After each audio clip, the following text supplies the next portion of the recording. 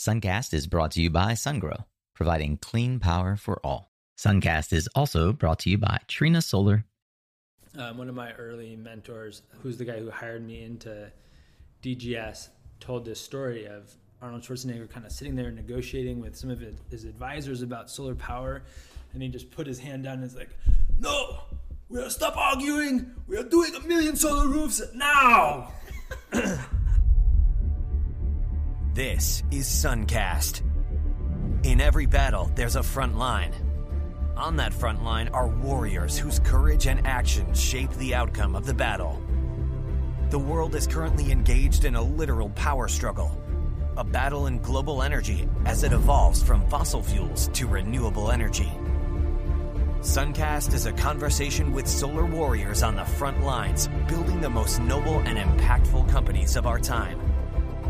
We learn their secrets to personal and professional growth, market development, and industry insights.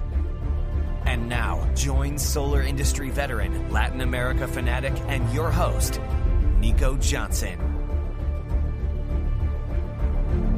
Hey, Solar Warriors, welcome to episode 49. Woohoo! We are almost at 50 episodes for the podcast. I am so thrilled that you're here with me, and I'm your host, if you didn't get that from the beginning, Nico Johnson.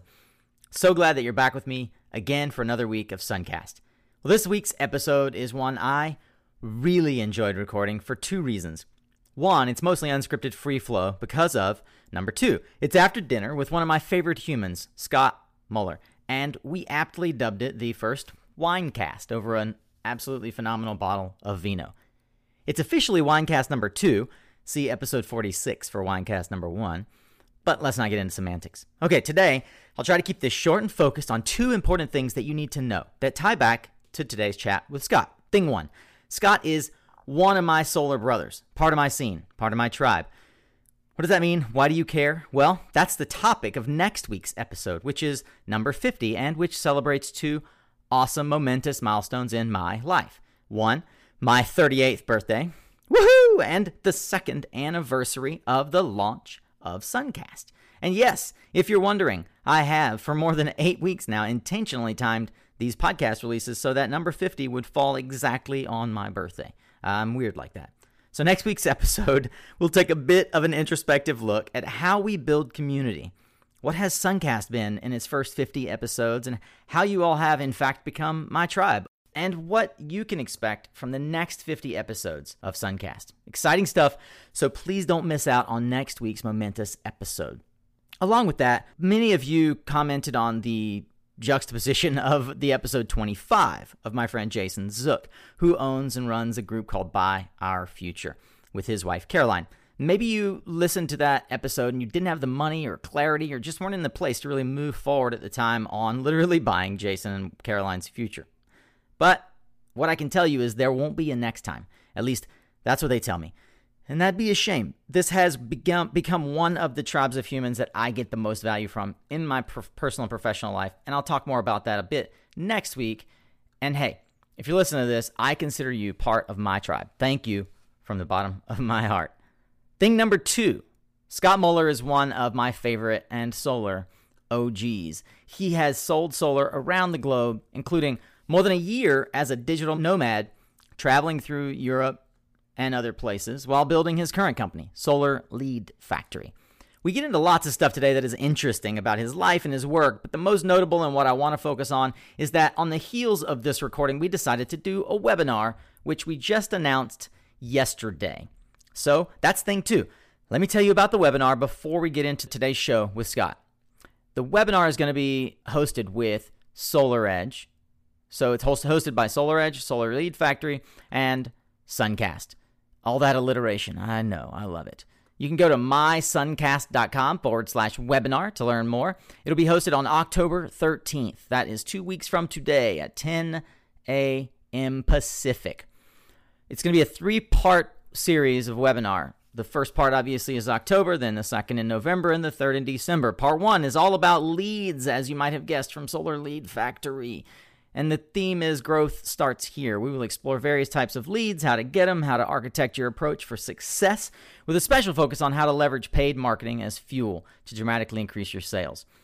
As I mentioned before, this week's episode is brought to you by Our Future. You can go to bit.ly/buyfuture. So bit.ly/BUYFUTURE.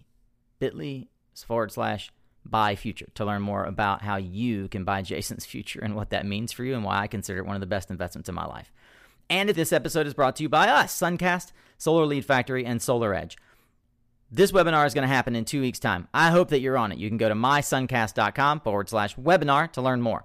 And definitely stay tuned next week for solo episode number 50, celebrating 2 years and a look back on Suncast, what we've done and what we will become, and a riff on building your tribe. All right.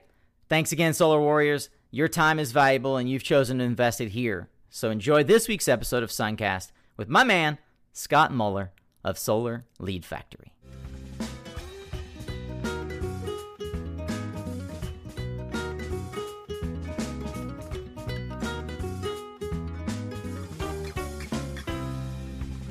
Well, this is the first Winecast. Winecast. We are chilling up in the Berkeley Hills. Anytime I get a chance to visit with a dear friend, I take the offer, especially when said dear friend is fortunate enough to house sit up in the hills of any fair town, and then most importantly, if that fair town is the lovely Berkeley, California. Scott, how you doing? I'm doing very well, man. Yeah. We're actually in Oakland. I like to correct people often because Oakland, it's crazy. It's one of those little things, but we're actually in Oakland, California, which is even better. Oaktown. I love Oakland. Yeah. So had a chance to come back into town for Inner Solar, as I do every year. Good show this year? Yeah, it was a good show. You know what's really weird was that this year they condensed the entire show down to 1.5 floors. And it felt, and you were there, it felt energetic. Yeah. It actually felt alive. For the first time in years, Inner Solar felt That's kind of true. alive. And, there were a lot of vendors missing. The number one question on everyone's mind is what's going to happen with this whole Suniva trade case. Yeah. Which is starting to... Deja vu all over again. Which is starting to receive a funny amount of acronyms. Right? Yeah, right. The minimum, the MIT, the minimum import tariff, the obviously the Suniva trade case. It's done under a piece of law known as 201. Right. So something 201. So a lot of folks just refer to it as 201, like 1603. Right. For those of you who understand what 1603 means, that might resonate. So Scott and I go way back. We have known each other. Scott's possibly my oldest. He's one of my oldest friends in the solar industry. It's an honor. Yeah. What an We honor. met. I'll never forget going on this pirate ship. That was crazy. We met on this. We went on this pirate ship at the ACES conference. Right. And as I recall, we were probably two of the younger guys. I was 26, 28. I was 28. You were like 26. 26 maybe or something. Yeah. 25. And I had just come off of a 3-year stint trying to grow my first startup solar company. And you were impressive because, if nothing else, your sheer number of sky miles and stamps in your passport. Right. And languages spoken. At that time, I was living in Germany. Yeah, you were living in Germany. Yeah. So we sort of jumped in that part that didn't get recorded, talked a little bit about your upbringing and how you got into solar. But why don't we just jump to Europe and maybe you can throw in a smattering of your of why you ended up in Europe. But sure. Well, actually, ironically, the first time I ended up in Europe, I ended up in Germany actually after working briefly in Berkeley for Sunlight and Power, which is great company. Gary Gerber Hey. And co. And I mean, there's lots of great people there and great alumni from there and great people still working there. So I started working at Sunlight and Power in Berkeley. It was early days of solar. And actually there's a couple things before this that got me into solar. One was I was traveling in Peru right after graduation in 2005. And I met this young kid. He must have been like, I don't know, 7 or 8, something like that, living on Uros Islands, which is Lake Titicaca. And this kid had these are islands made out of reeds floating in a lake at 15,000 feet in the Andes. Wow. He had a solar panel on the roof and a battery in the hut powering a light bulb. This is 2005. Whoa. And what really blew my mind was, this is a place that's literally floating in the middle of the lake, so there's no easy way to get electricity to it, and in a place that's incredibly impoverished and rural and all these kinds of factors. And he had the light, and not only did they have the light at night, which was a pretty big luxury at that point, allowed them to work. A lot of their economic viability is from tourism and handicrafts and stuff like that. He could also explain to me exactly kind of where the solar panel was, how it came in. Not obviously like at a level of physics or engineering, but he understood all the parts and how it worked and what you had to do in order to make the light go on and to charge the battery and things like this. Yeah. So that was completely mind blowing. And I was like, wow, this technology, this is 2004, 2005. Obviously it had started working on a much grander scale than that, but I really started to glimpse kind of just like how powerful this technology really could be in terms of providing energy access and economic, opportunity and like learning. This kid was able to do his homework at night, kind of stuff like that. Right. And then on the other end of the spectrum, I was a student at UC Davis, up here near Sacramento, near the state capitol. And from that, I got into working for the Department of General Services, which is the kind of building arm of the state of California. And at that point, Arnold Schwarzenegger had put in a law called the Million Solar Roofs Initiative. That's right. Wow. And one of my early mentors, Panama Bartholomew, who's the guy who hired me into DGS, told this story of Arnold Schwarzenegger kind of sitting there negotiating with some of his advisors about solar power, and he just put his hand down and was like, "No, we are stop arguing. We are doing 1 million solar roofs now." And so, he's like, "When I'm flying around the state in the helicopter, I don't see any solar. We need solar now." So that's how I got started in solar. That's kind of what drew me into the industry ultimately. And I had seen, both here in Berkeley, which is one of the kind of strongholds of the early industry. I worked for Sunlight and Power, founded in 1976. Real pioneers, Gary Gerber, longtime CalCIA board member. I don't know if or president, I think, for a long time. I don't think he's still involved, but amazing guy and amazing company, really just pushing the industry forward in kind of the early building years. solar hot water out of Redwood. I think in the early days, before it was easy to just go purchase this stuff. They were inventing it. Yeah, there's no evacuated tubes. Yeah, right, exactly. So they were just building hot water tanks, like with, pipes and black back sheets and redwood containers, piping and the old school solar. Yeah. The old school solar, the original pioneers. I got to get Gary on the show. Yeah, Gary would be great. He's seen a lot, obviously. I think 40 plus years now in the industry, which is about as old as you can get here. So, and so you worked for Sunlight and Power. I worked for Sunlight and Power. Yeah, my first job was actually, I had kind of gone from this like policy track with the state government, and then possibly working for UC Office of the President, which at the time the university system was really pushing the envelope on all things sustainable. I think they still are, to a large degree. In fact, one of the founders of Mosaic, joined Mosaic, was also California Student Sustainability Coalition. Who's that? Was it Arthur Coolston? Oh, Arthur. He was one of the early founders. And also, I think one of the co-founders of Lyft, who I didn't know personally, was also involved in this California Student Sustainability Coalition. So kind of a cool group of advocates and activists, like students, being involved in this industry. Anyways, had gone from kind of that trajectory to really wanting to figure out about solar, got this opportunity.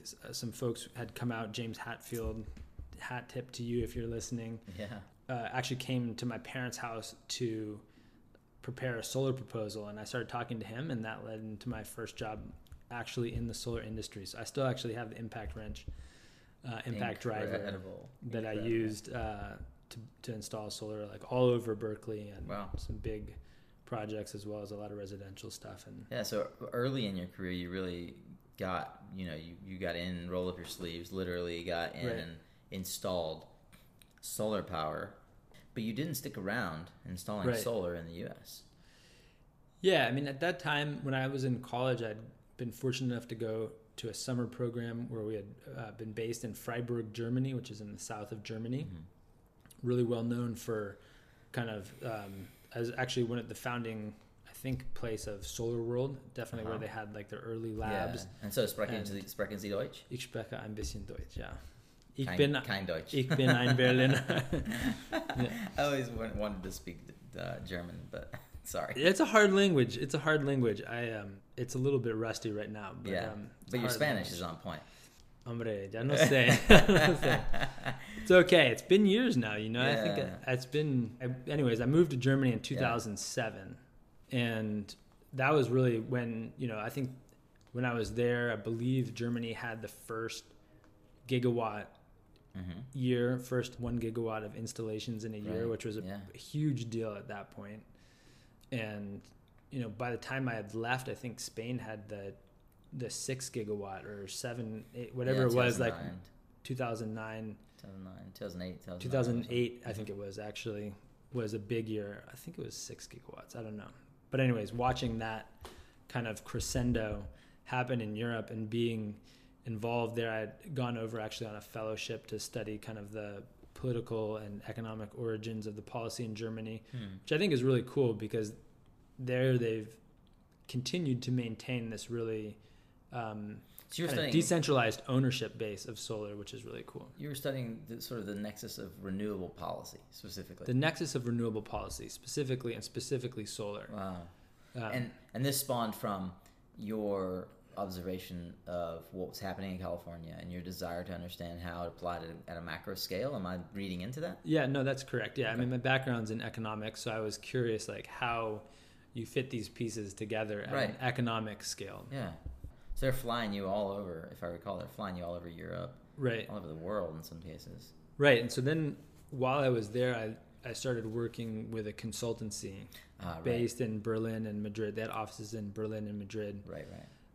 And so they did a lot of policy work, but also consulting for European companies that wanted to, either expand other markets within Europe or to the U.S., which is kind of where my focus was. And so I was coming back and forth a lot, and that's why I went to the ACES thing. I think was one of the early trips that I did while I was there, and then from there I started.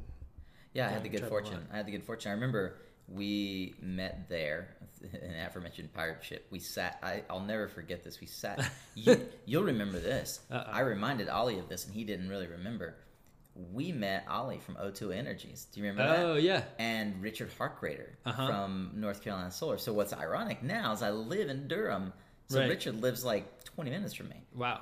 And I remember I was in my 20s. I was running the solar company that I had started in California, the veritable hotbed of solar in the United States. Right. And here are these guys who were coming all the way from North Carolina for, kind of an also-ran show at this point. ACES didn't have the cachet. It was one of the last real ACES shows that had some cachet at all. Right. And vendors showed up en masse. Like there was a huge Gonergy booth. Right. It was this, as I recall, and we're just sort of tripping back in time here, but this was when Clean Power Finance didn't exist as a product. They launched their sizing tool, their system sizing tool, and their quote tool at that show. Wow. From the Gonergy booth. Wow. Joseph Braco-Hiapa was the president at the time. And the whole reason that I decided to come to the show was because I was trying to interview at Clean Power Finance. Wow.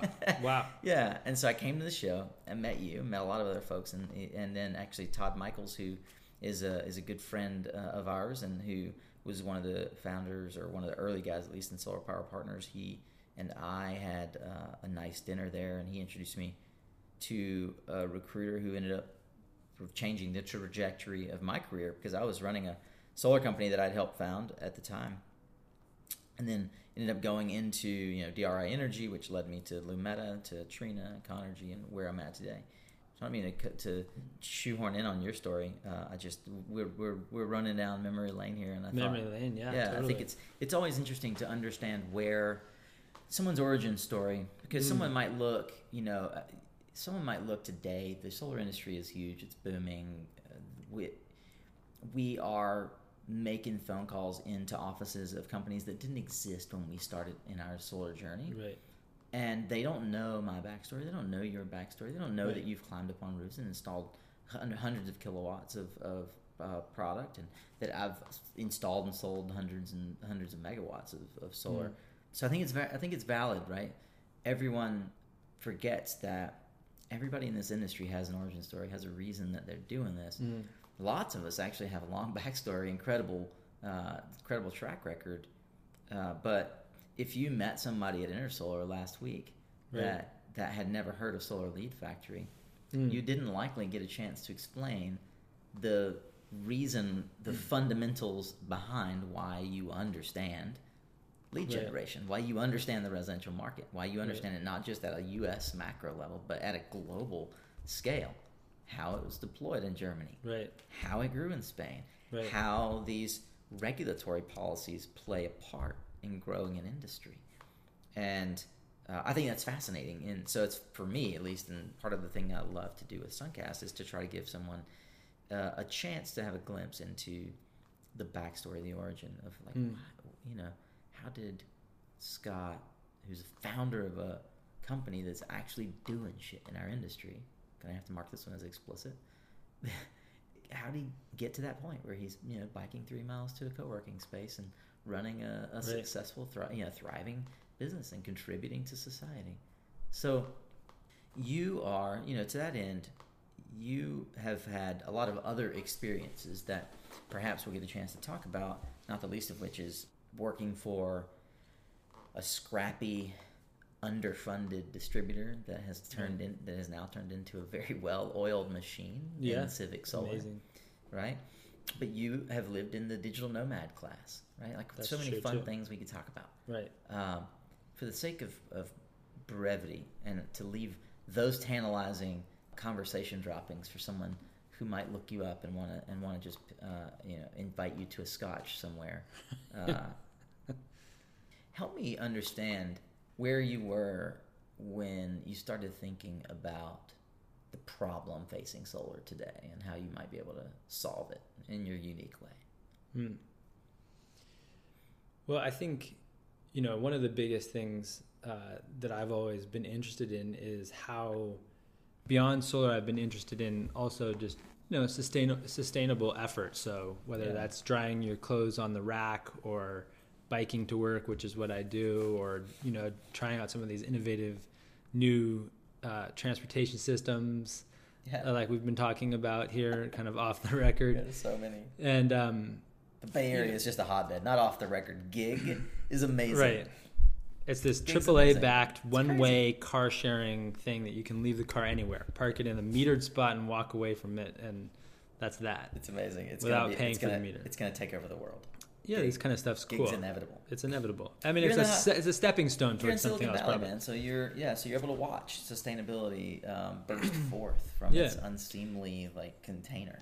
Unseemly container. And so part of that thing that's so important for me is that access, that everybody can be a part of it. And I think that this is really the key to unlocking kind of when we start thinking about 100% renewable kind of society and electrification of all of our transportation, and just how do you get to a clean overall all-encompassing system? Power, the use of power, the creation of power, all that kind of stuff. Yeah. How do you do it? And so one of the things that I thought that I still think is super important is that people are able to gain access and education on this topic and learn about it.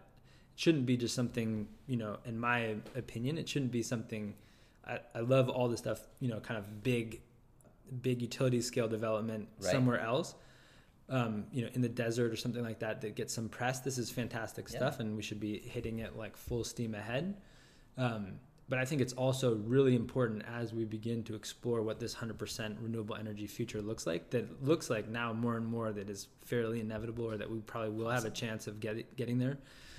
How do you get more people into that? And so I think that the residential market is actually a huge part of that, because when you have solar on your roof and you understand how it works, like this kid on Uros Island or the family that has solar panels on their roof, whatever, it goes from being something that's abstract and kind of incomprehensible to something that is concrete and real. Yeah. And so that's kind of part of the motivation, behind it all is really just thinking about that. And I do think that I think one of the things that's interesting about being an entrepreneur and being a world traveler is that you get to kind of step back and see the world from a different perspective frequently. Yeah. And so one experience, I have two little experiences about my time in Germany and California and kind of the switch that's super interesting on that. One, the first one, since this is a wine-isode, I like that. Is about beer. So Germany is like a big beer country, obviously, right? Really? They have big beer country. Nico here, and big beer country. They have laws about what you can put in beer and stuff like that. So I went to Germany from California, rich in IPA history and kind of one of the hotbeds of the early microbrew scene as well in the U.S. And we were drinking, Racer 5 and big hoppy IPAs and stuff like that. I went to Germany. They have a lot of Pilsners and stuff like this. It's a much more refined kind of, but less aggressive beer. Yeah. And I was like, oh my God, this beer is terrible. Like the beer in California was so flavorful and delicious and amazing and cutting edge. And then after living in Germany for over a year without coming back to California, I came back to California.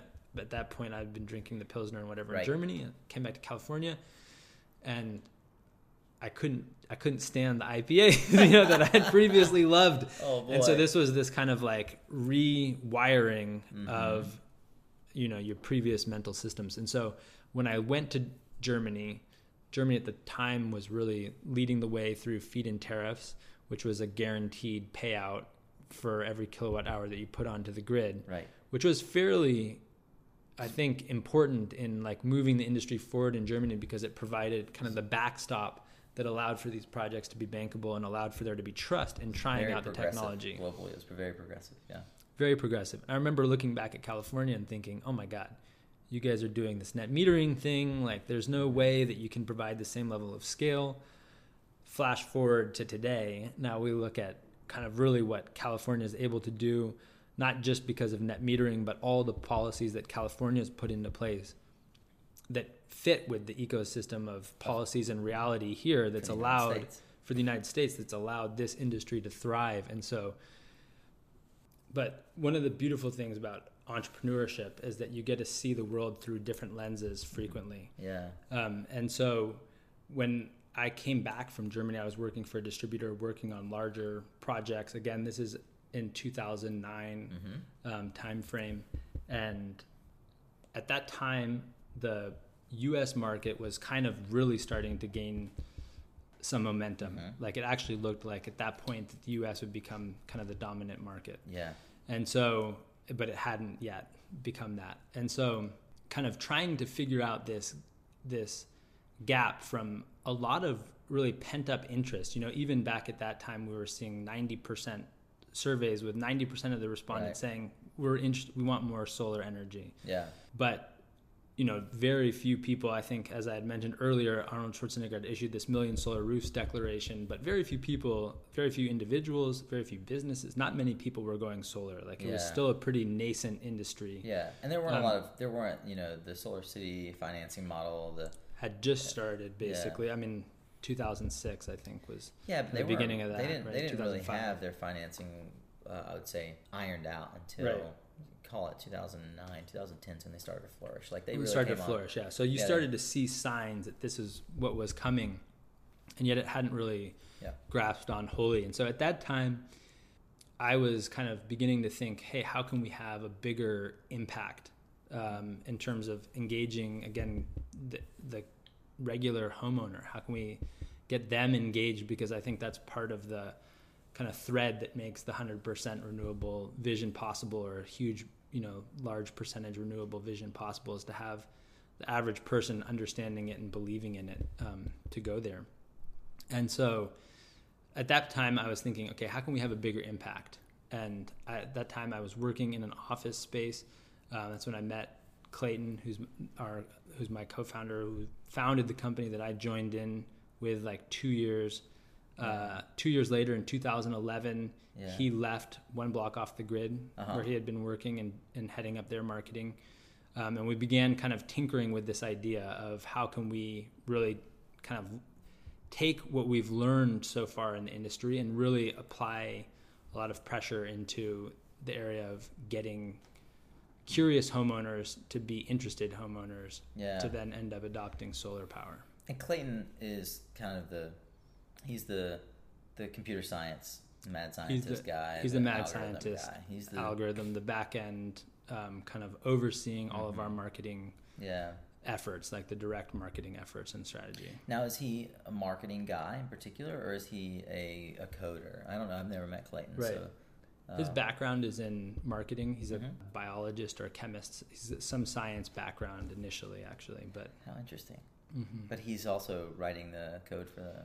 we have a developer that we work with, Okay. but he's like architected Yeah. most of the back end. It's like and- Clayton's idea. I Yeah. mean, it's like his brainchild that Right. is sort of orchestrating, if you will, the way Correct, that the yeah. marketing works to capture these, as you put it, curious homeowners, Right. to capture their attention. Capture their attention and kind of get them started down the path Yeah, towards going solar. interesting. How did you meet Clayton? So we were working in the same office. For I was at Womblog PV and- Exchange, Yeah, which was a German kind of distributor, let's say, and One Block Off the Grid, which was an NEM funded, so venture NEM? funded. NEM is a large venture capital okay. fund in Yep. Silicon Valley that had funded the company, and One Block later became Pure Energies, which was Yep. then NRG Home Solar. Yeah. Acquired them. Mhm. And so Clayton had been instrumental in building that marketing engine. And at that time, they were kind of positioning to be the Groupon of solar, helping Right. blocks, like helping installers. Yep. It's called One Block basically- because it was One the whole Block. thing was the word of mouth between neighbors and getting neighbors to band together to buy solar as a And then to purchasing give group. the Yep. installer kind of economies of scale on Yep. a local level to be Yep. able to build a bunch of projects at Yeah, once. some guaranteed contracts at scale. Exactly. Right. They're actually successfully doing the one block model in Florida and several other Oh, fantastic. states. Yeah, it's kind of the Solarize. Solarize is one is of kind the of more become popular. that Exactly. Yeah.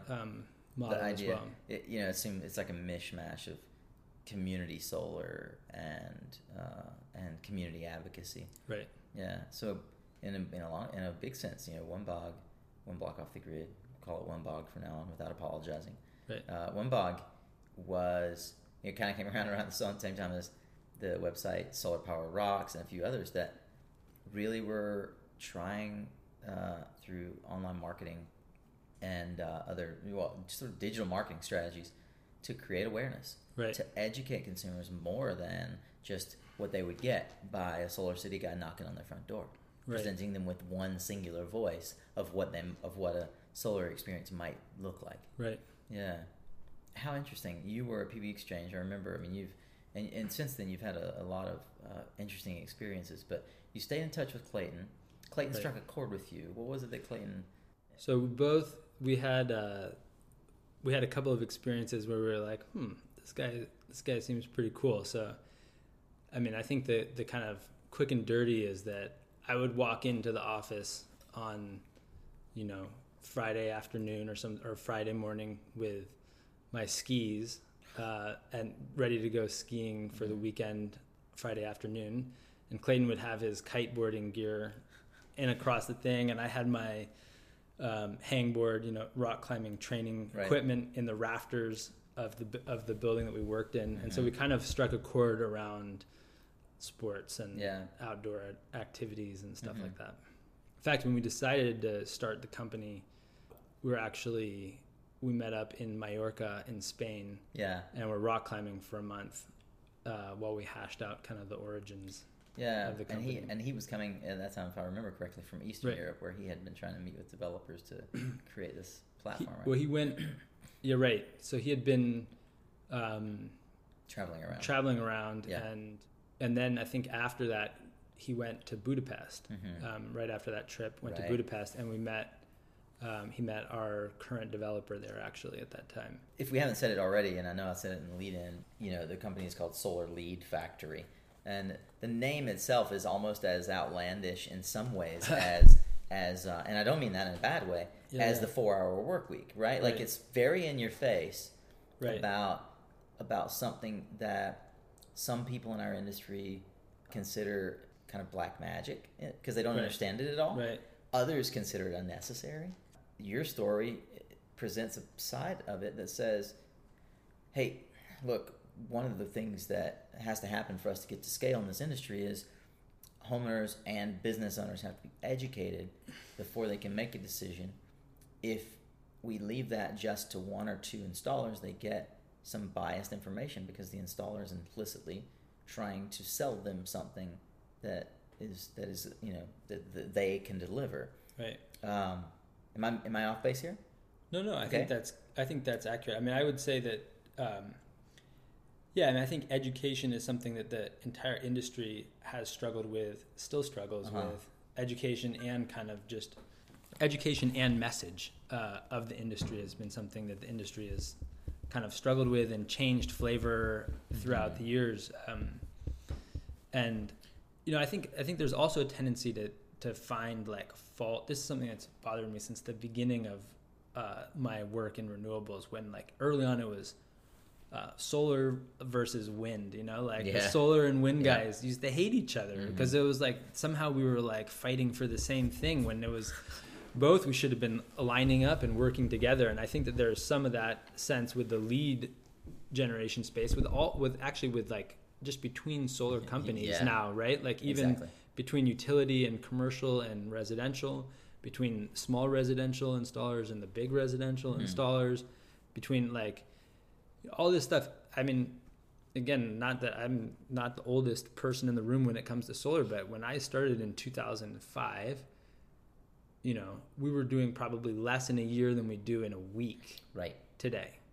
And part of that is because of the reason why we've grown to scale is a number of things, but part of that is just like dogged determination to make something happen. And a lot of these companies, even a company like Sungevity, that's no longer active as Sungevity. I'm not sure exactly what's going to happen with that, and Dan Kennedy and those guys, even though their company's not here now, they played a huge role in pushing it forward, just in educating people, I think, and creating tools and creating software and like trying to find a cutting edge. I think also Solar City, it's easy to like sometimes give them a hard time because they're, the dominant player in the industry, in the residential space, or they have been for a long time, and the lease is like something that's badmouth. But I mean, I think one of the things that we need to recognize is that part of what's possible today is possible because of scale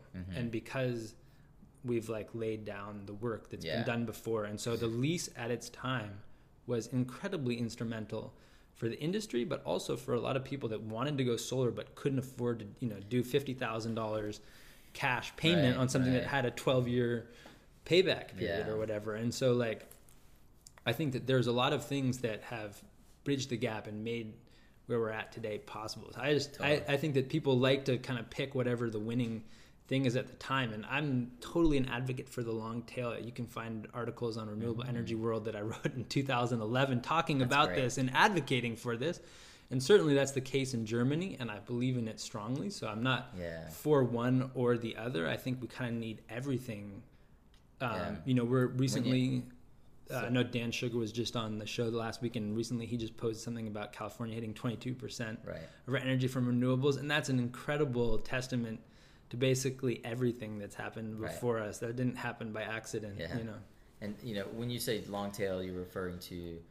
long tail, I mean to the smaller installers, to the... just clarifying. And I think long tail is maybe just kind of... I've read the book, I forget who wrote it, but I think that traditional contractors play a huge role in this industry and will play a huge role in this industry. I'm not sure that roofers are going to all become solar installers, for example, or electricians. Or HVAC guys, for that matter. Yeah, I think that there's definitely a place for kind of like starting to bridge these things. I think obviously Peterson Dean has done a good job of blending some of the trades, but they've also Yeah. been, they're not your typical small installer or whatever, Yeah. or small roofer or small electrician. And not without their own growth pain.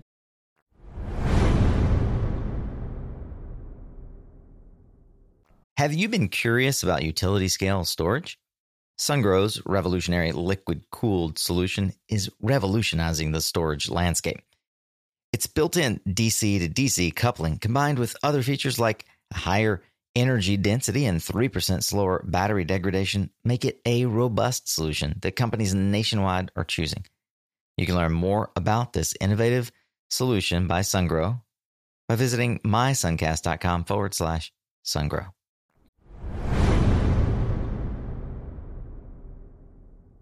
You guys met in Mallorca. You started this company called Solar Lead Factory, which is a channel for surfacing opportunities and demand for solar that installers aren't able or willing to do on their own, in a way that it makes their business more efficient by allowing them to focus on doing what they like to do, which is in many cases, deploy crews, build good systems, and service those systems over the long term. Right?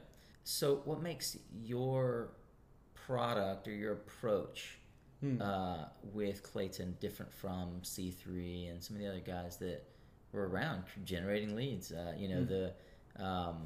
What was the company in Sacramento Solar City bought? The Paramounts of the world, and the Vivint of the world, frankly, that do it in-house.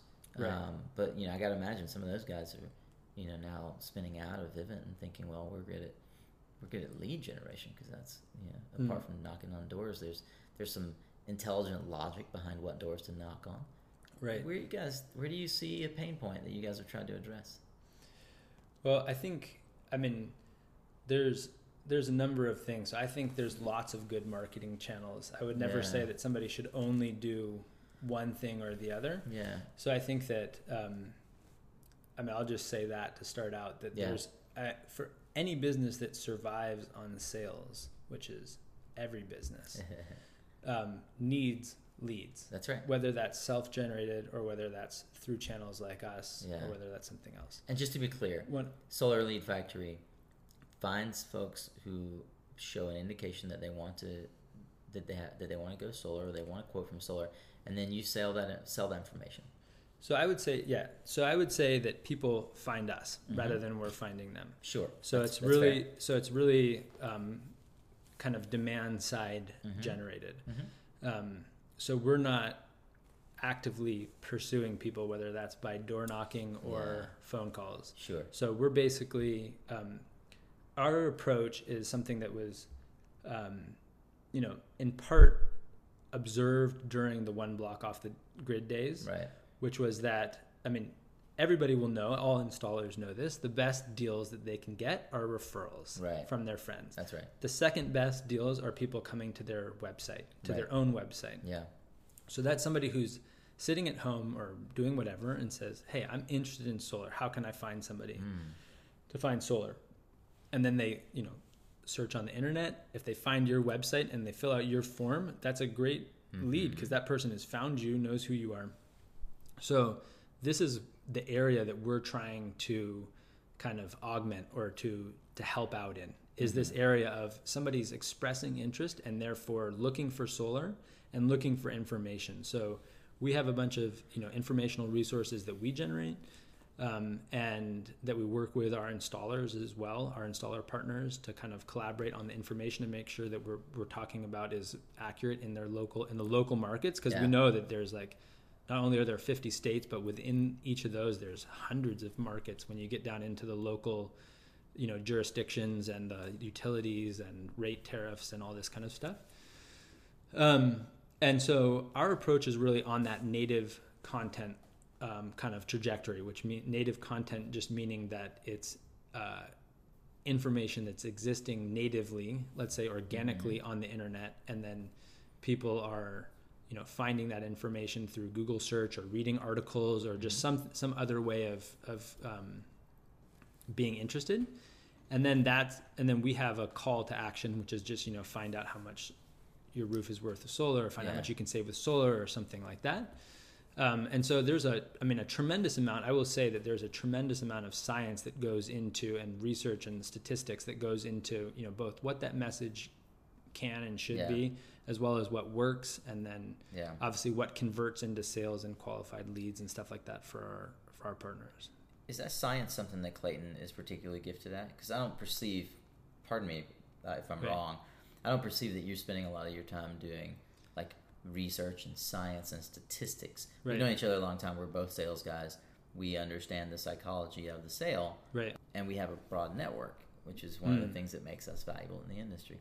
But have I missed a time where you've like dived into statistics and you've become this? Well, my background, as I said, is in Right. economics. I did my undergraduate thesis on comparing two pollution markets, and Reclaim, which was a pollution credit trading market in Los Angeles, with the Central Valley, and doing multivariate regression analysis on that to kind of compare, to model out like what would happen. So that was, this was back in the day when your computer would freak out with 100,000 rows of data in an Excel sheet, and running statistical modeling and stuff like that on that side. So my focus isn't on the marketing side of that, but on the data side, focusing on how our partners are, how they're being successful.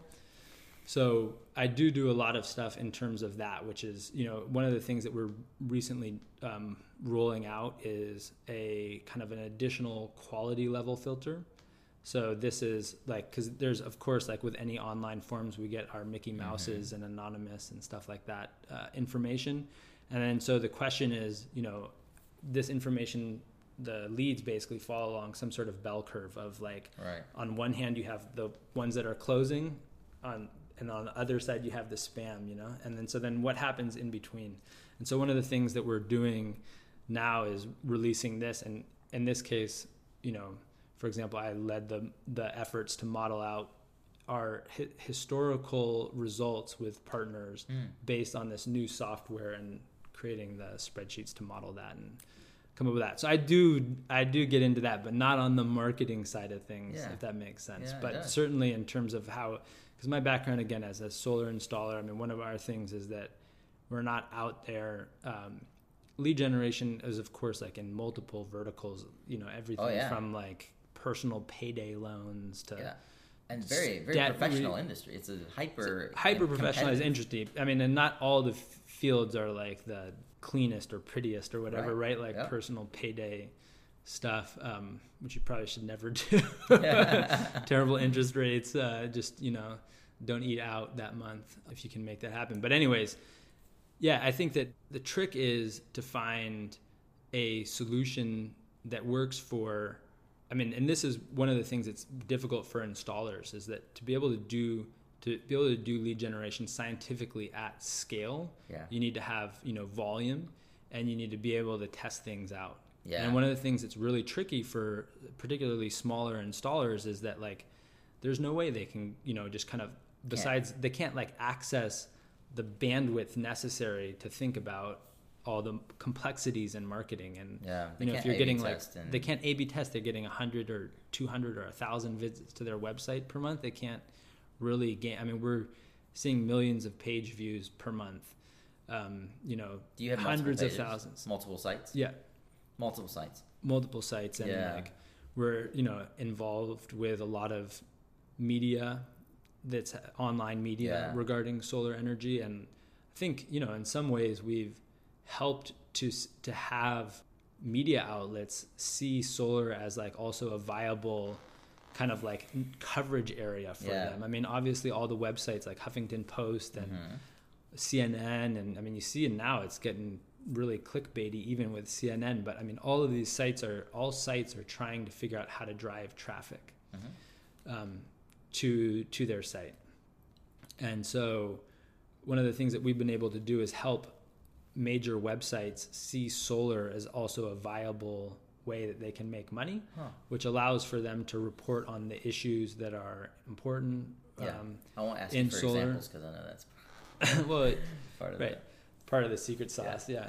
But I mean, I think that, and you know, we chat with our installer partners. We try to be incredibly transparent. And again, having had, you know, over a decade of experience in this industry, it's never our intention to do something that's not beneficial to the installer and beneficial to the industry. So we try and, you know, we treat all of our installers with utmost respect and all that kind of stuff. We're always like really clear on what the expectations are in terms of performance and how they can best work the leads, and vetting out installation companies or companies that we don't think have, you know, sales processes that are going to work well with the leads, because you really can't, you know, if you're used to like having your brother's friend call you up and ask you for solar, it's a different sales process than if you're trying to really professionally work a funnel of leads into sales, because you have to be quicker to the phone, you have to be more concise and clear with your messaging, you have to educate the consumer rather than just talk about your company, you have to understand what their needs are, you have to really nurture that customer too. Yeah. How much of this do you have to go through with all of your different installers? What do you mean? And how often do you have to sit there and explain this to them? Well, part of our sales process when we get on the phone with them is to have, like, the first step is discovery, which is just understanding if this, you know, if what we offer is something that's interesting to them, and if what they're looking for is something that we offer. Yeah. So that's the first step. The next step is setting goals and setting expectations. And so in that process, we explored what the sales process is, and, you know, we talk about what we think is going to be more or less required from them in order to be successful. And we try and explore what their cost per sale targets are and what their marketing targets are and stuff like that. On the percentage basis, how many installers do you feel like really understand the metrics behind cost per sale that you're going after? Well, I think when you get into a conversation with them, they can get it. Sure. But I would say that's a great question. I'm not entirely sure. I would say we have a sales guy now, John. He's fantastic. He's doing a great job speaking with all of our installers and managing that. But you know, probably like the most successful ones have a clear picture of it. Let's say that. So like all the ones that are like long-term customers have a clear picture of what they're going to do. Yeah. Do you find that some installers unwittingly get into the buying leads game without a plan, and they don't know what to do with the leads when they start coming in? Naively, well, I think you and I are both entrepreneurs, right? So we start with a plan. Yeah. We have a plan, but reality is often far more difficult than what our plan is, right? Yeah. Unexpected twists and turns. So the people that some people do probably over amplify their own capabilities, or misunderstand their own capabilities, or have this experience that of the brother's friend as their model for how they're going to work leads. And it's different when they're like, when it's a volume game of trying to, you know, have a process that works across multiple salespeople and multiple markets where you don't always have the individual referrals. Can you tell me an example of where you were wrong? An example of where I was wrong? Yeah. Example of how something you wrong did. All the time. I mean, it's a startup. You're wrong all the time. But what was an example of where you had an hypothesis, you tested it, and you were certain of one thing, and it turned out to be the other? Maybe even it cost you some time in the company, some development dollars to fix the problem. Where's an example of something you've scraped your knee and you figured out a new way around it? Yeah, I mean, there's big and small. I mean, I think one of the biggest things is that, and this is very common in the industry, and it's something that we've shied away from, and we experimented with it, and this was a bit of a failure, was we within the lead generation space, there's like both lead generation and lead aggregation. Lead aggregation is where other people are generating the leads, and you're the conduit into the installers. So you have a network of installers, and then you're sort of buying wholesale leads from others. Right. Okay. So that's a model that exists in the industry in every lead generation, because of course, like anything else, there's specialization into specific aspects of a business. So about 2 years ago, we decided to experiment in that space. And our MO is to be extremely cautious with everything we do. And, we ramped up with a couple of these other partners and other providers. And fortunately, we have our own in-house development team. So we have very detailed reporting when available from our installer partners as to what's happening on a per lead basis. We can slice it and dice it like basically any way you want. Time of day, what lead source it came from, which landing page it came from, all the other stuff that you're looking at. And there's all stuff that we develop in-house so we can know exactly what's happening. We're not just kind of trying to fit something into another hole. And, we had some success with it, mainly financially for the business, which can be appealing. Right. But we were seeing that, and we thought that we could build tools to control the quality really well. And what we saw was that it was just not something that we were interested in participating in. Yeah. It was just like not providing the results consistently. We had some examples where it worked really well and some examples where it worked terribly. Yeah. And, in all of those instances, we basically, cleaned up where it didn't work out and made things work out, and it was fine. But that was an area where we thought, okay, there's probably a tremendous amount of opportunity here. And there's obviously companies that are built on that model and they do great. And, that was an area where we just had to take our lumps and learn it. We've had other things too where we've experimented, lost money on various things. But losing money is, I don't know, par for the course, I guess, on experiments at least. Being able to experiment and lose money when you're being an entrepreneur. Sure, but it's like going to the craps table. You understand the probability of success. Right. And you understand that you have to put in a certain amount to succeed. Right. What's one surprising thing that you've learned about Clayton that you would extrapolate to learning about entrepreneurship? Something that you didn't expect or that you had to adapt to as an entrepreneur? I think I've learned a ton from him. I presume he's learned some stuff from me as well. And, that's kind of part of the great opportunity with entrepreneurialism is to really, you have to learn a lot and suffer a lot in your learning to figure out what's next and what's new. And I think one of the things that he's done that he's really taught me is being internal to the company, just being incredibly meticulous with our internal reporting, both financial and metrics wise for the company. We have some pretty amazing dashboards that we use to measure everything that we're doing and how it's working. And I think one of the biggest things is that financial responsibility of the company, and just making sure that, in some cases that means that we don't pay ourselves as much as maybe we would like to spend every month or whatever it is, or the company has to tighten up the hatches in certain areas. And that's been, I think, tremendous. We have, as a result of that,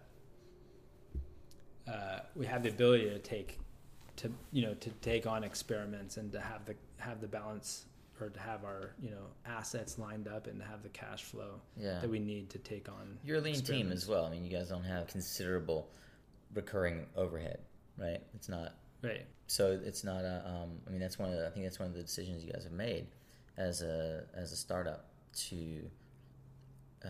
I would say, in contrast, for example, with Energy Toolbase, right? Who has raised they've raised money, they've built probably a more data intense, perhaps not, but on the surface it would seem like a more data intense and developer / algorithm intense business model.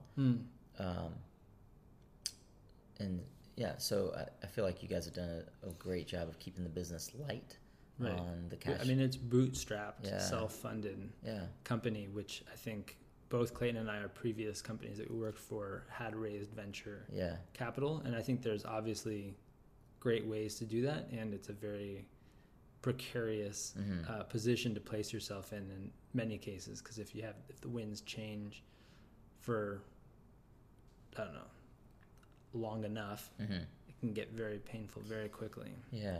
Well, is there a logical, I'm really exploring within the software space for solar, and I kind of see you guys a bit as a software player, because you built some proprietary software and certainly some proprietary lead generation methodology, which is one of the things I always tell developers. If they don't have proprietary lead generation methodology, they're dead.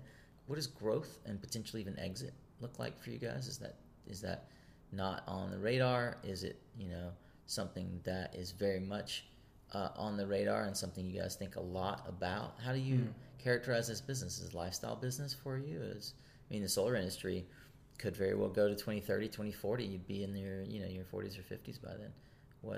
How do you think about the future of this business and the iteration or the evolution of your company? Right. Well, I think first and foremost, the goal is to have the company be, sustainable, financially sustainable. So I think we started out with a fairly clear sense or a thought that this would be more of a lifestyle thing. As we've grown and kind of begun to really embrace all the challenges and opportunities that are in front of us, I think we've long since passed that stage of having it be purely lifestyle. And I think as the solar industry matures, I think there's a tremendous amount of opportunity. Like we're seeing, and every year we do kind of a statistical review of where the leads are coming from and how that relates to population in each state and kind of what the proportional changes are. Oh, wow. And it's amazing to watch all of the kind of not completely new, but a lot of states really ramp up. Recently, or over the last couple of years, I should say, in the residential space. It's gone from being almost all California to now California is kind of dwindling in the face of all these other states. And I think there's a tremendous amount of opportunity for us and for just all companies, really, as more and more states and more of the U.S. population kind of the market opens up for them. And so for residential solar. And so I think that there's, I don't know, I could see being happy here in 10 to 15 years and seeing this as a platform to do other things in the space. Or is this something where you get the chance, because of where you sit at the funnel, do you get the chance to see around corners to new states as they're coming online? Yeah, I think we've been seeing that for a long time. It's unclear. So, what I guess that you can see, I'm always curious, can you see, for example, based on your platform volume, that SolarCity is going to probably pull out of South Carolina, right? Because there just aren't enough leads in that state to sustain their necessary volume requirements. I don't know that we have that level of insight. Yeah. Into being able to know specifically what's going to happen. Yeah. But certainly we can see where there's and it's so complex, right? Because it's not just consumer demand that's driving it. That's one aspect of it, but also the policy that needs to be in place to support that consumer demand, the infrastructure that needs to be in place to deliver on that demand. All those things, we're only seeing the consumer interest portion of it. And at that, it's not 100% clear picture, right? But that's where we can kind of see the best. And certainly we could see, for example, that there was a tremendous amount of pent up demand in a state like Texas or Nevada before Nevada came on and then went off and then came back on again. You can see, we can see that kind of stuff. Yeah. So we can see where it's very likely that a market will develop much easier than I think we can see that a market's going to evolve, fall off. So let's run that through to its natural course. You have a platform here of potentially 400 or 500 listeners that could in some way become customers. Where should they be looking? What markets do you see around the corner where there's a tremendous amount of interest in? You perhaps wish that you had sophisticated or even mildly sophisticated installers to help you process these transactional opportunities. And I don't think that the opportunity rests solely on plate of the installer, because as we know, like there's so much complexity on the state level that oftentimes, I think Illinois, for example, is a state where we see a lot of consumer interest and demand, and like proportionally so, not just because Illinois is a populous state with Chicago, but the policy landscape there, to my understanding, has been so like stop and go and here and gone kind of a thing that there's never been an opportunity to capitalize on that. So there's states like that I think, where you can't, like, no installer, barring like sophisticated lobbying and organization, is going to have an impact to be able to, kind of grasp that opportunity. But are you working, for example, with Vote Solar and other organizations to say, hey guys, we see this pent-up demand in Illinois. What can we do to help? Right. I know Adam Browning pretty well. He's a great guy, and that's a fantastic idea. I mean, we haven't gotten that far down kind of the exploration of that, where that would make sense for us particularly. But yes, certainly I think that's, I think that... Do you get installers calling you saying, hey, what state should I be in? Yeah, we do get those calls. Yeah, right. And you're like, well, that's the platinum package. right. We're like, well, for a 10% equity stake. Right. Yeah, right. No, I think that, those are, again, like, I think we're seeing one part of the stool, right? And so, it'd be really fun to work with, and, I think the other thing that we could do is that could be interesting, or to at least explore or have a conversation about, is, let's say that an organization like Vote Solar or whatever is, I'm just going to use Illinois again as an example, but let's say they're working on a legislation package in Illinois, and say that the market's not quite there yet, but we have hundreds of people per month, wanting to find out about solar in that state. Right. Could we help kind of gather the army, so to speak, for them, so that there's the votes or the legislative pressure or whatever is necessary? Now that's a creative idea. Yeah, so that'd be cool. I don't know exactly how you implement it, but I think that... Well, I'm sure that you could figure that part out, but if there's a state like Florida, like Illinois, Florida's huge pent-up demand. Florida is like the classic example. Yeah, it's like you could then got companies that are 40 years old there too, and that are still one county. Exactly. Stuff like that. Where you could turn around and sort of reverse the flow of information and say, hey, interested party, we'd like to help you, perfect your dream, but you need to sign this petition for Vote Solar. Right. So then you become an advocacy channel or advocacy partner in states where there is this, like you said, pent-up demand. That's a really interesting idea. I hadn't thought about that. Now, how much of what you do is applicable to other verticals, not just solar? How easy would it be for you if solar fell apart tomorrow, God forbid? How easy would it be for you to pivot into another vertical? Well, I think it would definitely be possible. I guess, like, one of the things, and I hope this is clear. I know it's clear to you. I hope it's clear to the folks listening that, I care a lot about solar. Clayton also cares a lot about solar. Like, we've both been in the industry for a long time. We care deeply about what we're doing here. Yeah. And so I think we could theoretically pivot into, like, there's tons of lead verticals, right? Yeah, the question is like cannabis. You guys could probably easily pivot. I'm kidding. I'm kidding. Right. Well, it is a growing market, pun intended. But I think that the question is really just finding something that you're passionate about, right? And that should be the only driving force to what you do. But if you don't have, especially as an entrepreneur starting a company, if you don't have kind of a burning desire to work on that problem and to figure out that thing, then, and you don't believe in it at the end of the day, I think that it would be hard for me to keep going, like, if I was doing auto insurance loans or something like that, or auto insurance, not auto insurance loans, but auto insurance or auto loans or something like that as the lead vertical, I wouldn't be interested in that. Yep. And so I think that, So that's not my question. That's not your question. But the question is, could you pivot? So then I mean, so the answer is yes. The question is, would we want to, or Right. what would we do? No, you're smart, guys. I'm certain that you could find other verticals that you are interested in. I'm more Right. asking from Yeah, the perspective. technology Yep. basis Yep. could support lots of different things. Very interesting. Well, Scott, this long, winding road, we could go well into the evening and night here. But how, if someone listening to this were interested, how would they find you?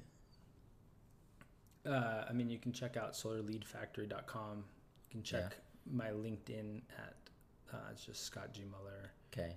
LinkedIn, or you And can your email is boss@solarleadfactory. boss@boss.com. Email is scott@solarleadfactory.com. With 2 T's. 2 T's. Yeah. SCOTT. Got it. Yeah. And you're definitely rocking LinkedIn. Well, we'll leave on a final thought. Scott, what one thing do you see happening that perhaps no one else is focused on? What's in your crystal ball for 2017? With regards to solar, I think we're at. I don't know if this is going to happen in 2017, but I think it's time.